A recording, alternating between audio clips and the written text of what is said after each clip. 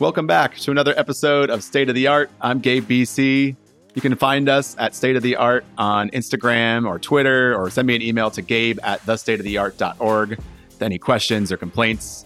How are you doing with the coronavirus outbreak? I'm finding it hard to make anything, but this week I finally made a little video sculpture piece in my house.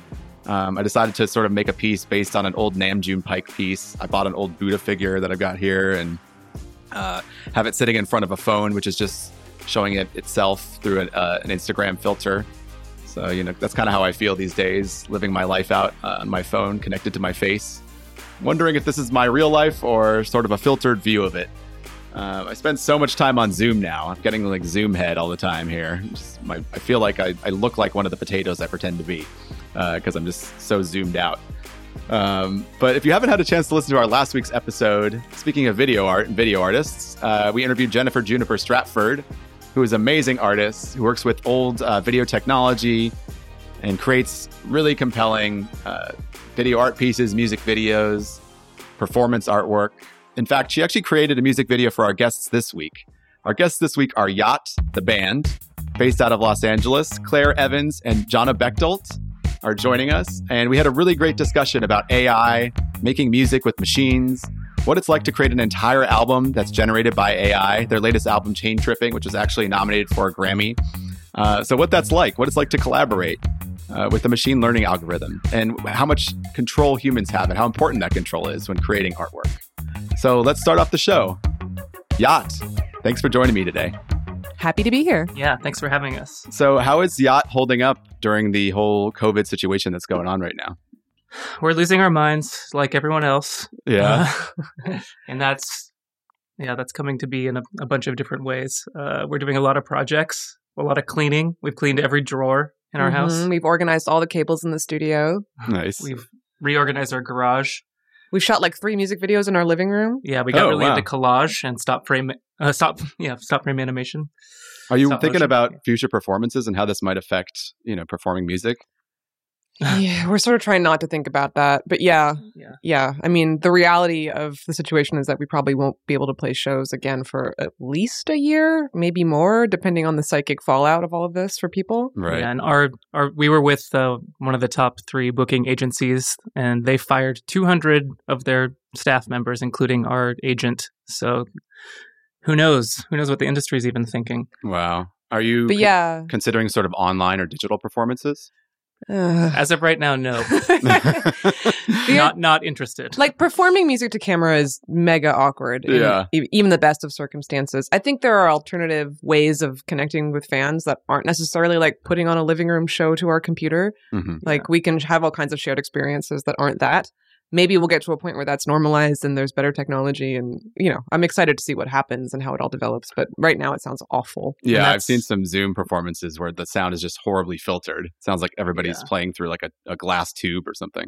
Yeah, no bueno. And that's not even we're not even talking about the monetary component of all of that. There's still no like real service that would pay an artist to perform to a camera. Right. So let's back up a little bit. Tell me the story of Yacht. How did Yacht come about in the first place? I started Yacht in 2002, and it's named after a sign that I saw in Portland, Oregon that's no longer with us. The sign, not the town. The town is still there. Hopefully. Portland is thriving in the eyes of some. But the sign said Young Americans Challenging High Technology. And I've always been into computers and using computers weirdly and potentially wrongly for creative purposes. And so it seemed like a fitting name as I was just starting to use computers to not only generate sound, but to record sound and process sound and to make compositions. So essentially using a computer as a one-stop shop to record, perform, arrange, and market music. Where was the sign? Where did you see this sign? It seems like such it was in North Portland on MLK Boulevard. And it was like a big sign for a building that had long been abandoned, and the windows were all broken out, but you could see that like the last thing that happened in the building was a birthday party, because there was like a glittery happy birthday sign kind of falling out of the window. And so there was something romantic about it and mysterious that really caught my eye. And I was like, okay, yeah. And I liked that it was like sort of like a spy thing too. It was an acronym, YACHT. And all of those things seemed to fit together for what I wanted to do at the time. Mm-hmm. And Claire, when did you get involved? I joined Yacht in 2008, 2009.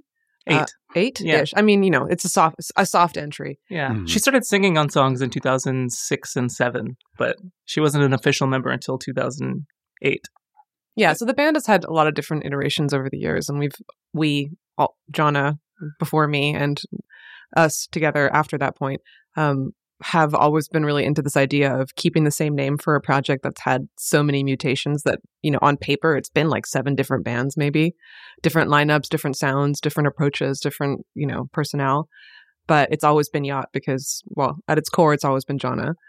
And also the sort of central spirit of trying to challenge technology in a fun way has always been the same, no matter what we're doing. So did you both share this sort of interest in challenging technology? I mean, how did technology kind of come into play in the first place?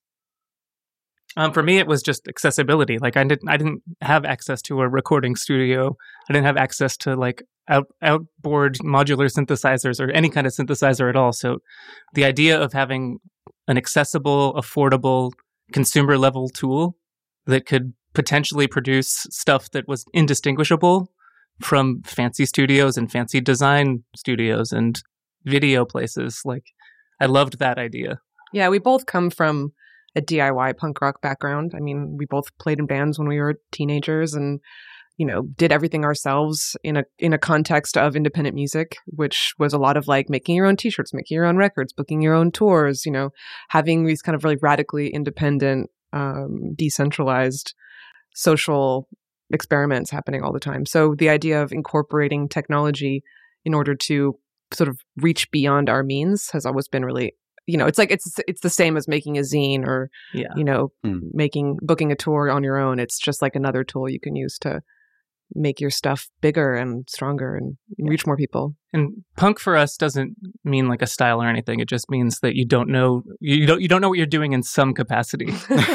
Whether that's so it's not about the aesthetic. It's more about exactly. It's like if you don't know how to play an instrument well, or if you don't know how to use a computer, like those are all punk rock things. Yeah, it's sort of this like it's not about virtuosity or gear. It's about spirit and communication and community. So let's talk about the spirit. When you first started Yacht, did you have more optimism when it came to technology? I mean, has that changed over the last 10 years? I'm a radical optimist to the core, and that hasn't changed. I mean, our circumstances have changed and our world has changed so much, so it's really hard to be optimistic. But I remain a true optimist. I think Claire is way different than I am in that respect, but she can tell you. And we balance each other out. Yeah. I mean, I think I'm more cynical than I was probably 10 years ago. I think if anyone who isn't is taking some weird vitamins, but yeah, the world has changed a lot, and it seems to me as though the things that were possible, at least on the internet in, the early to mid 2000s, are essentially impossible now. I mean, fully independent distribution and communication platforms. Like the world of blogging is kind of when we sort of came up mostly as a band, when we became successful, was in the age of music blogs, when, the right MP3 posted by the right enthusiastic person on the right, non-corporate website could actually have a real impact on your life and could actually reach a lot of people.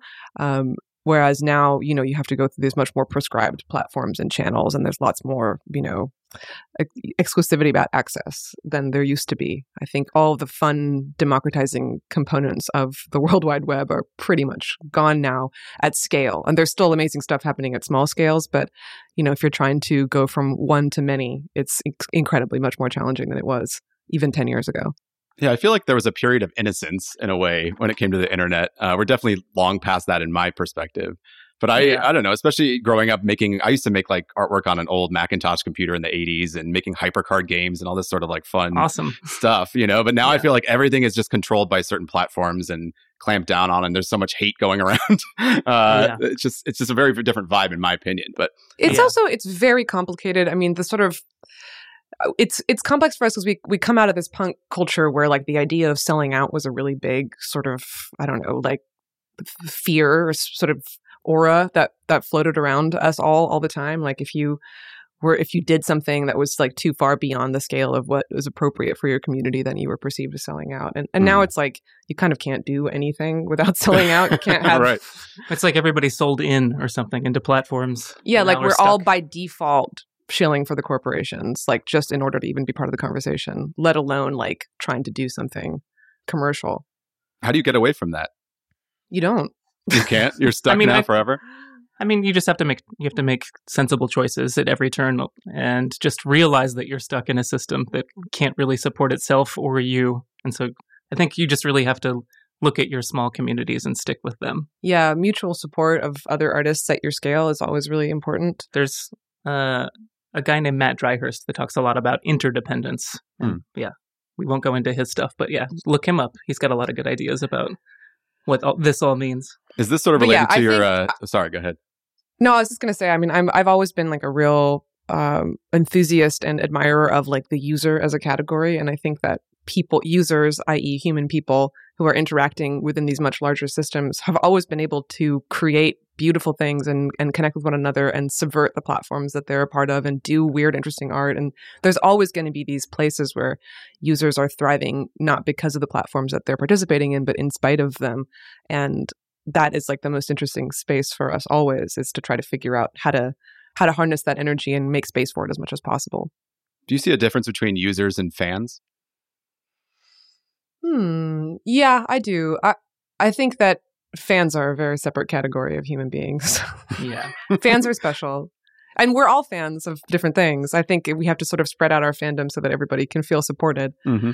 But I love nothing better than being a fan and having a fan. I think it is like the most humbling and beautiful relationship two human beings can have, is for one to be a fan of the other or for there to be mutual fandoms, because it's just this pure form of, love and support. And, we have fans that have been with us for many, many years who we know well as people and who we have watched grow up and who have watched us grow up, and we've shared experiences. And it's not this like monodirectional thing. It's like this it's a constantly sort of cyclical and I don't know, it's a shared experience, which is really special. Yeah, and you seem to use a lot of interactive elements to sort of tie the fans to new albums. Can you talk a little bit about some of the ones you've used, like maybe for I Thought the Future Would Be Cooler? Yeah, totally. We've always been really interested in doing everything we can using technology to extend the message of the songs or to extend the life of the songs or the world of the songs that we're making. And so we've done a lot of projects that, try to reach into people's worlds and shake them up a little bit. So for the album that you're referencing, I Thought the Future Would Be Cooler, which is 2015. Yeah. Oh my God. 5 years ago. We did a lot now. of projects. Yeah. It's troubling. We did a ton of projects sort of. That song was about, I think... Album, you mean? Yeah, sorry. Well, song and album. But that album was really about sort of like our growing cynicism about platform distribution and capitalism. And we were trying to find ways to pierce that by manufacturing scarcity, the kinds of scarcity that were a big part of our art and music consuming experiences as young people for the modern age. So finding ways to sort of pierce through the signal to noise problem and make experiences that were really unique and interactive, but also like really deeply followed our curiosity in everyday and like latent objects. Okay, so yeah, totally. So part of that was finding ways to actually activate old technologies. One of the projects we did around the album was a project where we essentially revealed the album artwork for the first time to fans only by a fax. So instead of sending a JPEG to Pitchfork and saying, here's the new album cover, we built this web application, which had a database of every fax machine, every sort of publicly accessible fax machine in America. And that database we made by hand too. My mom helped us. How did you find all these IP addresses? Well, no, first we just started by thinking of where fax machines exist in America. And so places like FedEx Office and Office Depot and Office Max. Mm-hmm. And so then we tried to find if there was an existing database of all of those stores publicly available, which there isn't really. So then we ended up just searching locations and then entering in manually. Manually. Wow. Their addresses and their fax numbers. But the sum experience was that as a user, a fan, you could go to this website, enter your zip code, and it would send a fax directly to the closest fax machine to you. That could have been like an Office Depot 12 miles away. It could have been, you could manually enter in your own fax number if you had an office or one in your basement or something, and it would send it to you directly. And then that image, we made an edition of 300 of these like highly dithered images that each came with a little manifesto about, the album and this idea of unique distribution in our modern age. And Yeah. And so we love this idea that you could kind of communicate an image via sound, which is what fax is. It's also what it is to make music. So we ended up, we have kind of some younger fans, so we ended up sort of sending faxes to these people who had never seen a fax machine before, didn't know what they were. And it reminded me a lot of being a teenager and listening to a record for the first time and being kind of blown away by the fact that a needle goes in a groove and a sound comes out. Like for this generation of kids, it was like, a telephone sends me an image. Yeah, it's kind of hard to comprehend, I think. Yeah. Were people at Office Max just completely confused by why they were getting bombarded by fans suddenly? Oh, yeah. Yeah. Yeah. We got a lot of really cute texts and emails when it was happening. Because, we only sent out 300. And as soon as the 300th was claimed, we stopped the application. Yeah, so it was, you had to sort of go out of your way to get this image. And then there was only so many of them to get. Turns out, too, that every 7-Eleven in Japan, which there are thousands, they all have fax machines. The 7-Elevens in Japan are amazing. Yeah. Last time I went. And Japan still loves faxes, too. So why is artificial scarcity important to you when it comes to doing these sort of like promotional activities for new albums? I think it's, it's about, I don't know. I remember growing up and the feeling of discovering something and feeling like I was the only person in the world that knew about this thing because I happened to come across this scuffed CD in the bottom of the used CD bin at the record store, or I happened to see this show by accident and the opening band blew my mind. Like that feeling of specialness and excitement about stumbling onto something special is something that is just, completely absent in our world now. Everything is accessible to everybody simultaneously. And just replicating that magic is important to us. Yeah. So giving people something they could feel like they had ownership over that was special and that, connected them to us in that way that we felt connected to things, which we came across when we were younger, was, for us just a fun thing to try to create. Do you think that that's sort of inherent in modern technology, the lack of scarcity? And how do people deal with that in the art world, in digital art world? Oof, that's a big question. There's still things which are kind of scarce in a way. We have a friend, Jib Kidder, who makes music.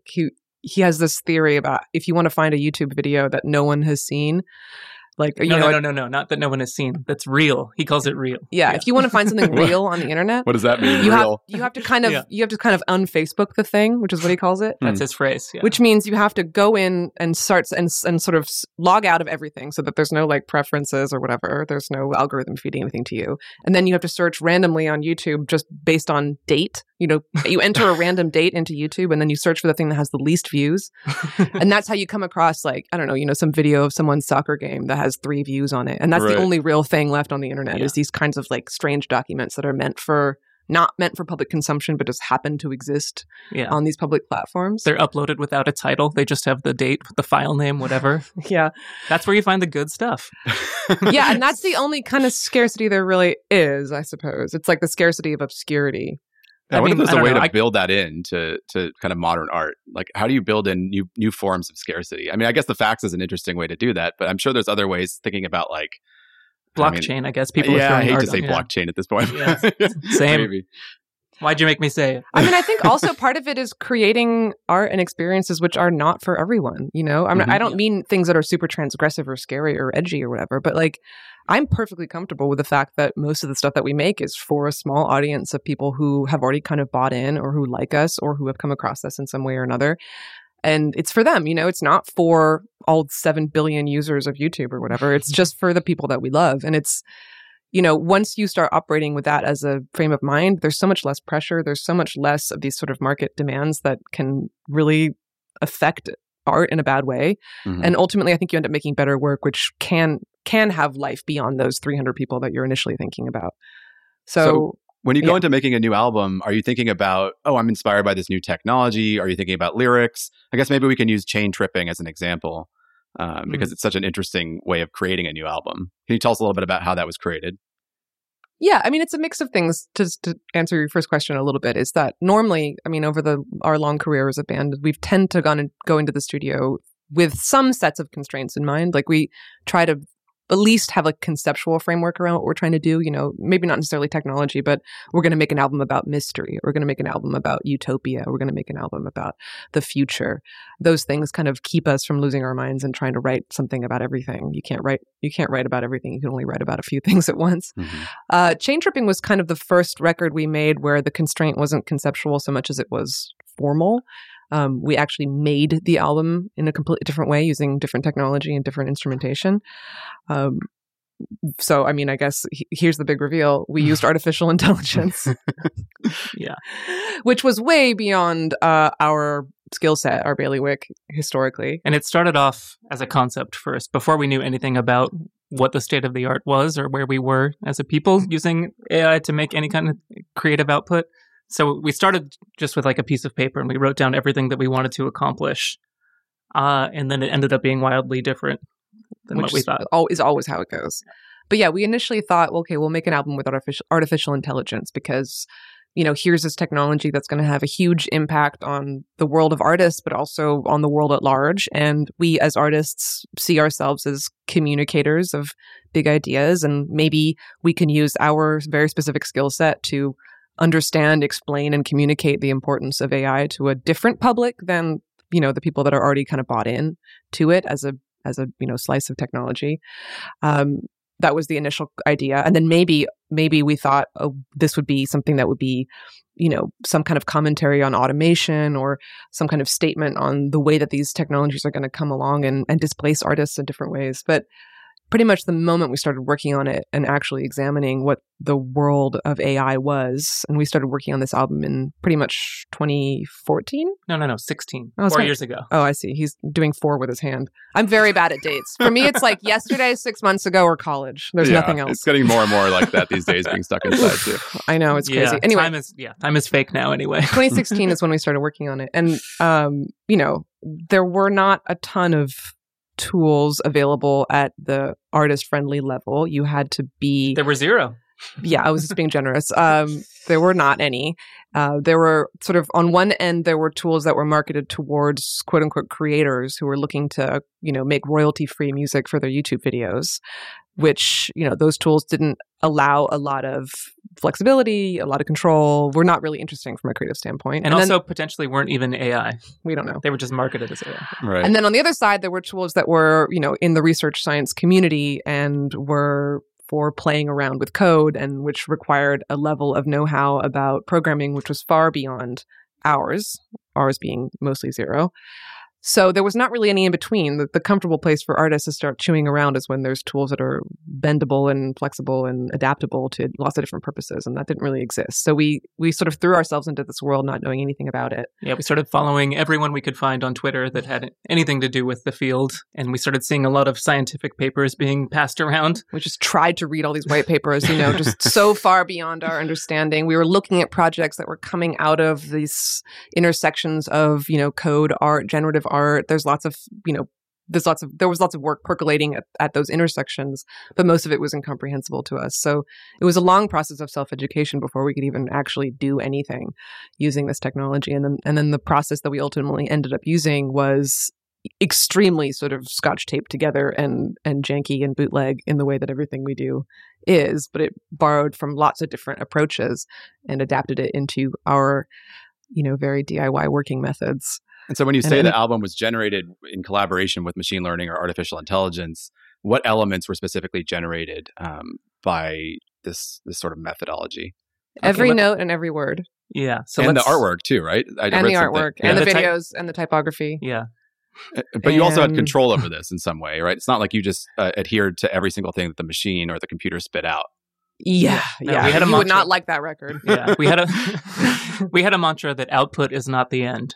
So that just means that when the computer spat something out, we weren't done with working with it. That was just the beginning. Yeah. How many iterations would you go through, like in a specific song? Was it like hundreds or thousands or 10?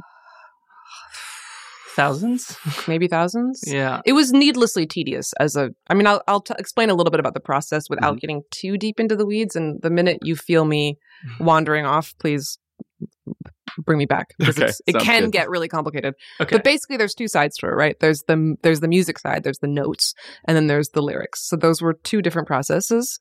Let's say 3 sides. So there's the music, there's the lyrics, and then there's the performance of the music and lyrics. Sure. Yeah. That's basically what makes an album. Yeah. We use machine learning for generating the notes, generating the lyrics. We used human know-how for performing and arranging the album. So to make the music, we fed existing melodies from our own back catalog through a machine learning model called a latent space interpolation model, which is a model that basically allows you to, and this is a very unscientific way of describing it, but explore the interdimensional mathematical space between existing melodies, the sort of high dimensional mathematical space, and sample from that space and sort of spit out lots and lots and lots of variations that are kind of these hallucinatory paths untraveled. And we liked to think about that as like every decision that we made in the past could have been a different decision. And now we're able to view all of that simultaneously and then sample from that. So every guitar riff that we wrote could have gone slightly differently. And so now we have all of that information, not as a guitar riff, mind you, just as like sheet music. So then we still have to perform it and learn how to play it. But yeah, so this is all just like on a symbolic level, not raw audio. And you would give this like actual samples to learn from, or no, was it learn? Just MIDI. Yeah. Okay, just MIDI. First, we had to notate our entire back catalog of 82 songs, every single part. So every vocal melody, guitar part, piano, keyboard, drums, everything had to be notated. So we started to do that ourselves, then quickly became overwhelmed. And we found a person on Fiverr and paid them to do it for us. I was going to ask if your mom helped with this one too. No, that's beyond her skill set. No. But then we ran pairs of these melodies, like all these different patterns from, 18 years of making music, and in different combinations at different temperatures until we got hundreds and hundreds of different patterns and melodies that were just essentially used as source material.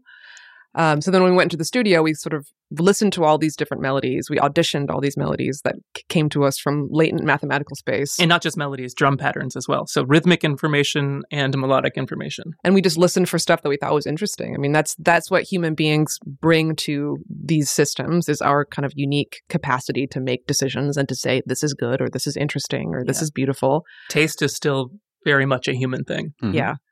And then we took all those snippets that we thought were interesting and arranged them into songs, sometimes, dozens of snippets from all different kinds of MIDI samples into one song, and then assigned every single one of those melodies to different instruments, which we then played live, recorded, performed, and arranged ourselves in the studio. So it's this combination of, mathematical, musical data and collage. We're cutting up all these patterns and arranging them into a new image, and then performance and arrangement, which become, extremely important in a process like this. And the lyrics were also generated, right? Yeah, very similar process. We trained a corpus of, millions of words. 2 million words. But the one thing it's very different from the lyrics and the melodies and rhythmic information is that with the music, we only used our back catalog because we were able to use that latent space interpolation model. With lyrics, at this point, it wasn't possible to use such a small data set, so we couldn't use only our lyrics. Which was convenient because it allowed us an opportunity to train a text-generating machine learning model on all of our influences. So every band we'd ever loved, all of our friends' bands, our bands that our parents listened to when we were growing up, everything that was, in the mix geographically around our communities growing up too. Which we sort of saw as replicating the creative process anyway. So like all of those words that we've heard in the ether are kicking around in our brains at some point. So it's kind of like making a machine to replicate that. Yeah. And we worked with a really brilliant creative technologist and friend named Ross Goodwin, whose work we've been following. He was on this podcast 2 episodes ago. Yes. So we worked with Ross to create this model based on all of our lyrical influences.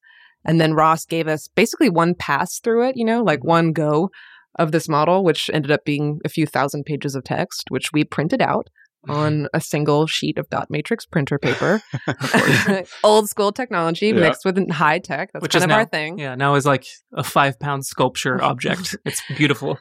Which we brought into the studio and took the same approach as we did with the music, which was, going through this, crazy unwieldy document and highlighting things which were beautiful or interesting or, whatever, compelling to us for different reasons, arranging all those little fragments into songs and then sort of putting that on top of the melodies that we had created. I mean, I think, all of this could have been extremely overwhelming because one of the things about working with machine learning is that it is capable of generating stupendous amounts of stuff, like just the sheer volume and, quickness by which these systems can just give you material is super daunting. And so for us, it was really important that we create a sort of structure of rules around all of that so that we wouldn't become super overwhelmed.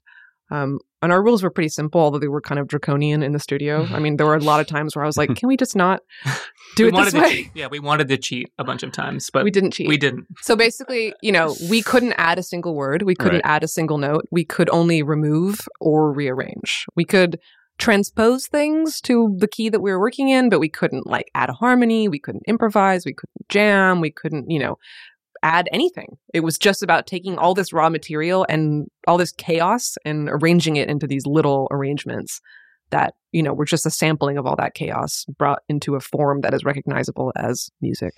What were some of the favorite lyrics that sort of emerged from this process? Oh, man. I mean, there's so many. I love the lyrics on this album so much because they're incredibly fluid in terms of their meaning. They are really flexible. They could mean nothing. They can mean everything, just depending on how you perform them. One thing I really enjoyed about the model that Ross created for us is that it sort of spat out these phrases which had the form of just idiomatic English, like sounded like, figures of speech, but weren't. So, for example, I can feel it in my head like a dog in bed is one of my favorites. Or palm of your eye. It's like, it sounds like a phrase, but it actually is completely meaningless. It just has the form of a phrase. And with these sort of interchangeable words that become really, open and kaleidoscopic and weird. I mean, there was so much, I actually think it changed our brains reading through all this material. Yeah. It gives you, because it's just like, it's this totally different relationship to language. And the amount of sort of psychic effort you're putting onto this text as you're trying to force it to mean something as you're reading it, like you're forcing it to hold together because you're a human being and that you're looking for patterns and you're looking for narrative and you're looking for, order. And you're just sifting through this ocean of words and it just makes your brain, it changes your brain reading it. I think. Is it hard to perform or sing these lyrics? I mean, if they're sort of nonsensical in terms of context? Yeah, totally. But in a really interesting way. I mean, that's the thing about this album for us is that all the things which were challenging about it made us better performers because they made us way more mindful about our choices. I found that trying to sing these generated words gave me an appreciation for thinking about words as sounds before thinking about their meaning, which is kind of what successful pop songwriters already do, because you can get so lost in meaning and narrative that you forget that things have to sound good. And that it was really helpful to just look at a word and be like, okay, there's 4 syllables in this. I can put this on top of this weird melody that I'm looking for exactly 4 syllables that go right here. And it doesn't really matter what it means. The meaning is going to come out later as I'm singing it. That works in the other direction too, because a lot of like pop songwriters end up reusing words that you've heard in songs over and over again. So we had this like unique opportunity to have very strange words that we could then break over these melodies. Because Claire wasn't just having weird words that she had to sing. She also had to sing specific melodies with the words. So it was putting those two things together that was really difficult and super strange. Yeah, it kind of forced us to deconstruct how words in English, like just the natural cadence and rhythm of how you would pronounce or say things. There's lots of things on the album where, a syllable is pulled apart in this way that's not intuitive, or a word is pronounced just not the way it's pronounced normally, just because that's how we could make it fit. Right. And it creates this kind of character, this strangeness that is something that is to us very, very central to the joy of working with machine learning is the strangeness. Yeah, and it's all so subtle too, because like if we gave you this album and it was like, we wrote this album yesterday, no one would be like, oh, this is obviously written using AI tools. There's no tell in it. Yeah, and that was really important to us. We didn't want the record to sound like software. We didn't want it to sound like the process. We wanted it to sound like us. And I think maybe that's what sets this experiment apart from some other experiments in machine learning and music, is that there's actual stakes for artists like us. We have a fan base. We have years of playing music for people and people having a relationship to our music and, people thinking that the songs mean something. And, we can't just come into that with just some complete nonsense, gobbledygook, AI music. We wanted to make something that felt like us, that we could feel like we meant when we were performing it. And I think we succeeded in doing that because we sort of realized that a lot of where meaning lives in music specifically, but also in performance and in film, is in the embodied experience of performing it and playing it. how you play it, the choices you make as you're putting it together, and how you sing and perform to others. That's where a lot of human meaning lives. That's why it's very difficult to train machine learning models to fully understand and create things the same way that humans do, because a lot of it is really connected to our bodies. So do you view the album as a collaboration then? Is that what you would call it? Or is it just purely a yacht album? I mean, do you see it as a collaboration with all the people that were coding some of the background for this machine learning algorithm? Or yeah, totally. Well, medium. I think, people, I think, would want us to say it's a collaboration with AI, but I think that gives the AI an amount of agency that doesn't reflect what AI actually is, and sort of feeds into this ongoing cultural stereotype of artificial intelligence as like a sentient being that, has agency in that way. It's not that. Yeah. It's certainly a collaboration with the many people who created the tools that we use to make the album, but maybe no more than a normal album would be a collaboration with like the people who built our computers or our keyboards or our guitars. Yeah. It's all just tools. I think it was, for us on a personal level, really exciting to have an opportunity to have conversations with the people that build and create this technology, because those people are very far outside of the everyday world of the working independent musician. We sort of created this context by which we were justified in having like frank and open conversations with research scientists at major corporations and artists and hackers and, people who had real control over how this technology is being revealed to the world. And that felt like a real, an opportunity. Do you see yourself using AI in a future album, or is this more like specific to chain tripping? We won't use it in the same way, but I think, we'll always be curious to what people are doing with new things. I think it's become, we won't do this sort of incredibly strict rule-based system. I think chain tripping was kind of the control variable for all future experiments. Like now we know what it's like to work with these tools in this really sort of strict and controlled way. Now they're just part of the tool set. I mean, right now we're working on a bunch of stuff because we're in quarantine and we're losing our minds, and we're making videos. And sometimes when we're making videos, we want to do, live action. Sometimes we want to do stop motion. Sometimes we want to use some weird, machine learning vision model to create a blurry depth image. It's just another thing that's in the mix that we can combine with all of our other much more analog strategies to create something that is, a unique document of our moment and of us. Yeah, I feel like a lot of machine learning work has a very particular look. I mean, I don't think it seems to be that way for audio yet. I don't know if you found other examples, but when I see visual art that's generated by machines, it all seems to have a very particular, recognizable look. Have you found that? Oh, yeah. We call that the computer accent. Right. What is that? Where does it come from? It is in music. Is that like the idea of like overcompressing something kind of in music? Well, if you're talking about like raw audio tools, like NSynth and Sample RNN, there's a weird low fidelity to them because everything, since it requires so much CPU and GPU to train these models, sample rates of audio have to be really low. So it's 16K, which is, like 3 times lower than a CD quality. So there's that part of it. But then there's also the way that a lot of these models deal with time. So let's say you have like a single cowbell hit that's 1 second long. You feed this into a model like Sample RNN. It has no idea what to do with the timing of it. So it stretches it over multiple seconds and multiple hits and attacks. So it's really wonky with time in a fun way. But I also think that a lot of what you're talking about, this idea of the computer accent, which is something that I believe is unique to this moment in AI and consistent across all mediums, is an artifact of the fact that in order to really do anything at scale with machine learning, you still kind of have to have a level of know-how like a level of programming know-how that's pretty inaccessible for most working artists.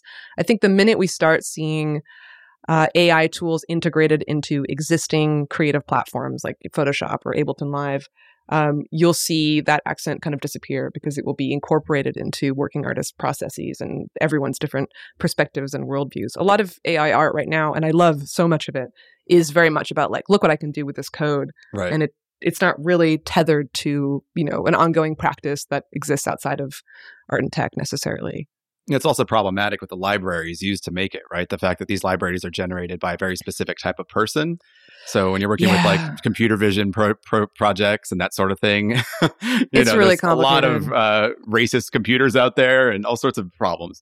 I mean, the thing is that that's why it's so important for artists to be using these tools, is because, I mean, what an opportunity to use the technology of, of the oppressor to like do real critique about the data sets that make up our culture. I mean, I really think that AI is most useful as a tool for understanding how we got to where we are versus as a tool to project into the future. The sort of big flaw with the way that a lot of people think about artificial intelligence is that, that the future proceeds as a predictable consequence of the past. That you can take a data set from history and then, run it through a neural network, and what it spits out is the future. That's not at all what it is. It's spitting out this sort of like fractalized, kaleidoscopic, broken image of everything that makes us who we are up until this moment. And if we don't have artists there to interpret that image and give it context and sort of explain where it comes from and situate it within a larger conversation and critique about tech and culture and racism and everything,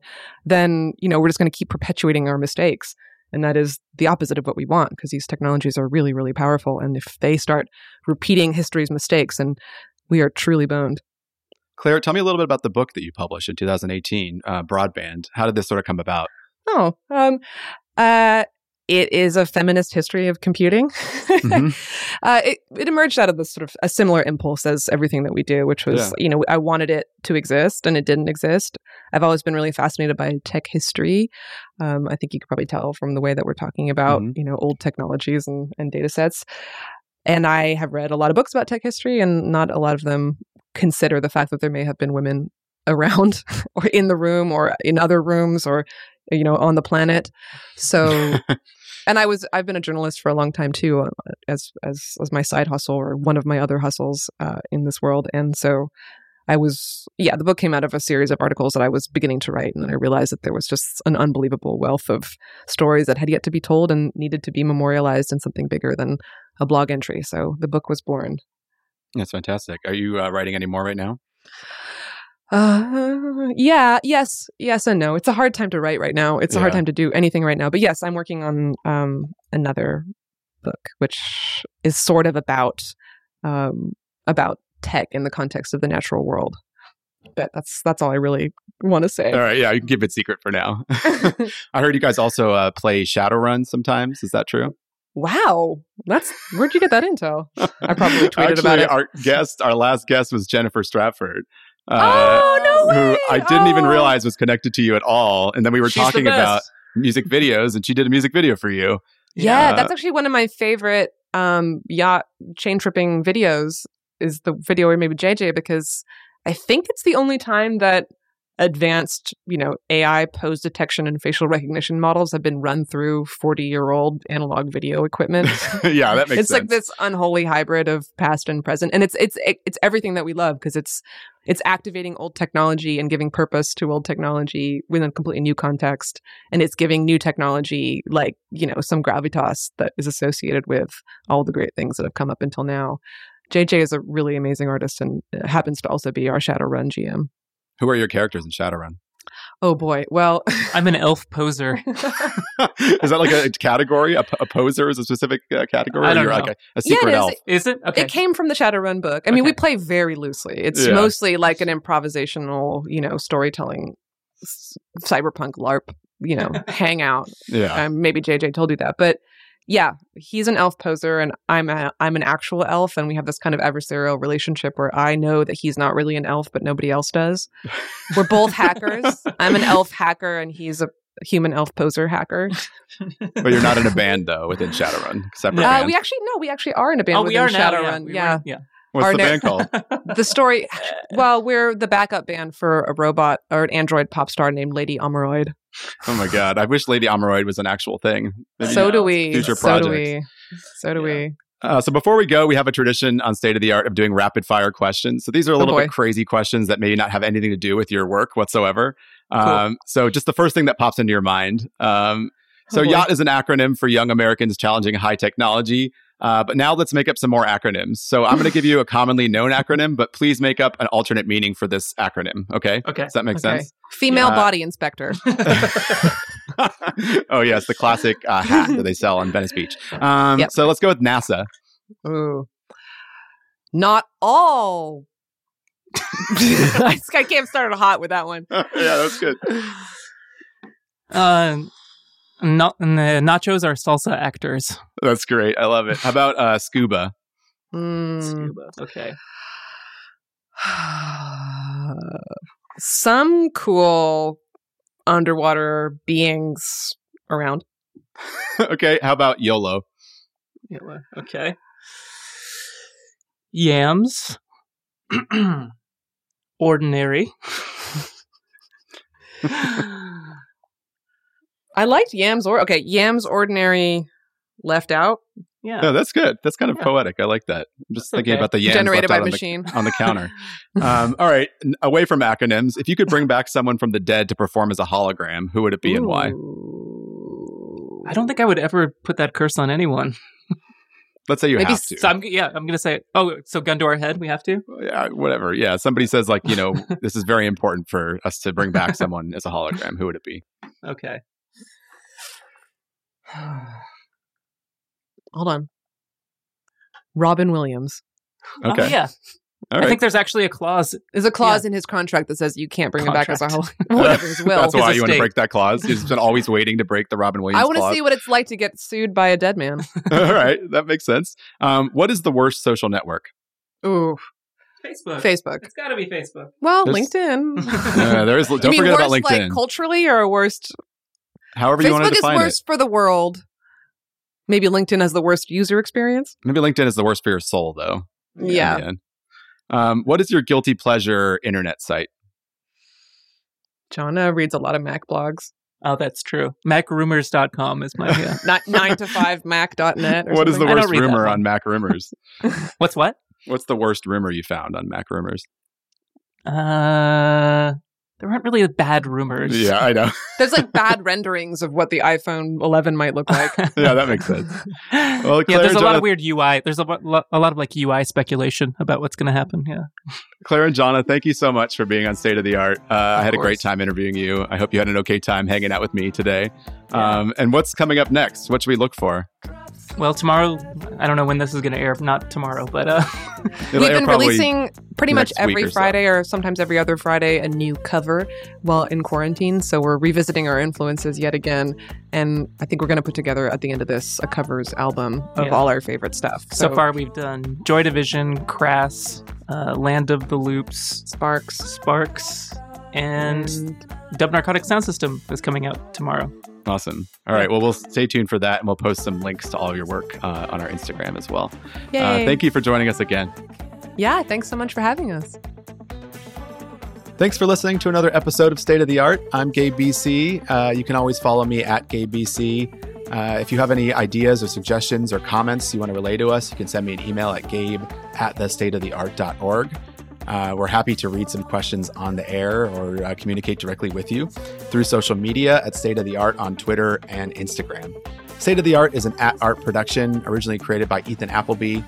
Weston Stevens is our audio engineer extraordinaire, and Vanessa Wilson is our producer. And I hope that they're all doing well. And I've been communicating with them a little bit, and they seem like they're safe and healthy. And I hope our audience is also doing well and staying indoors and being safe. So we'll talk to you again next week. Thanks.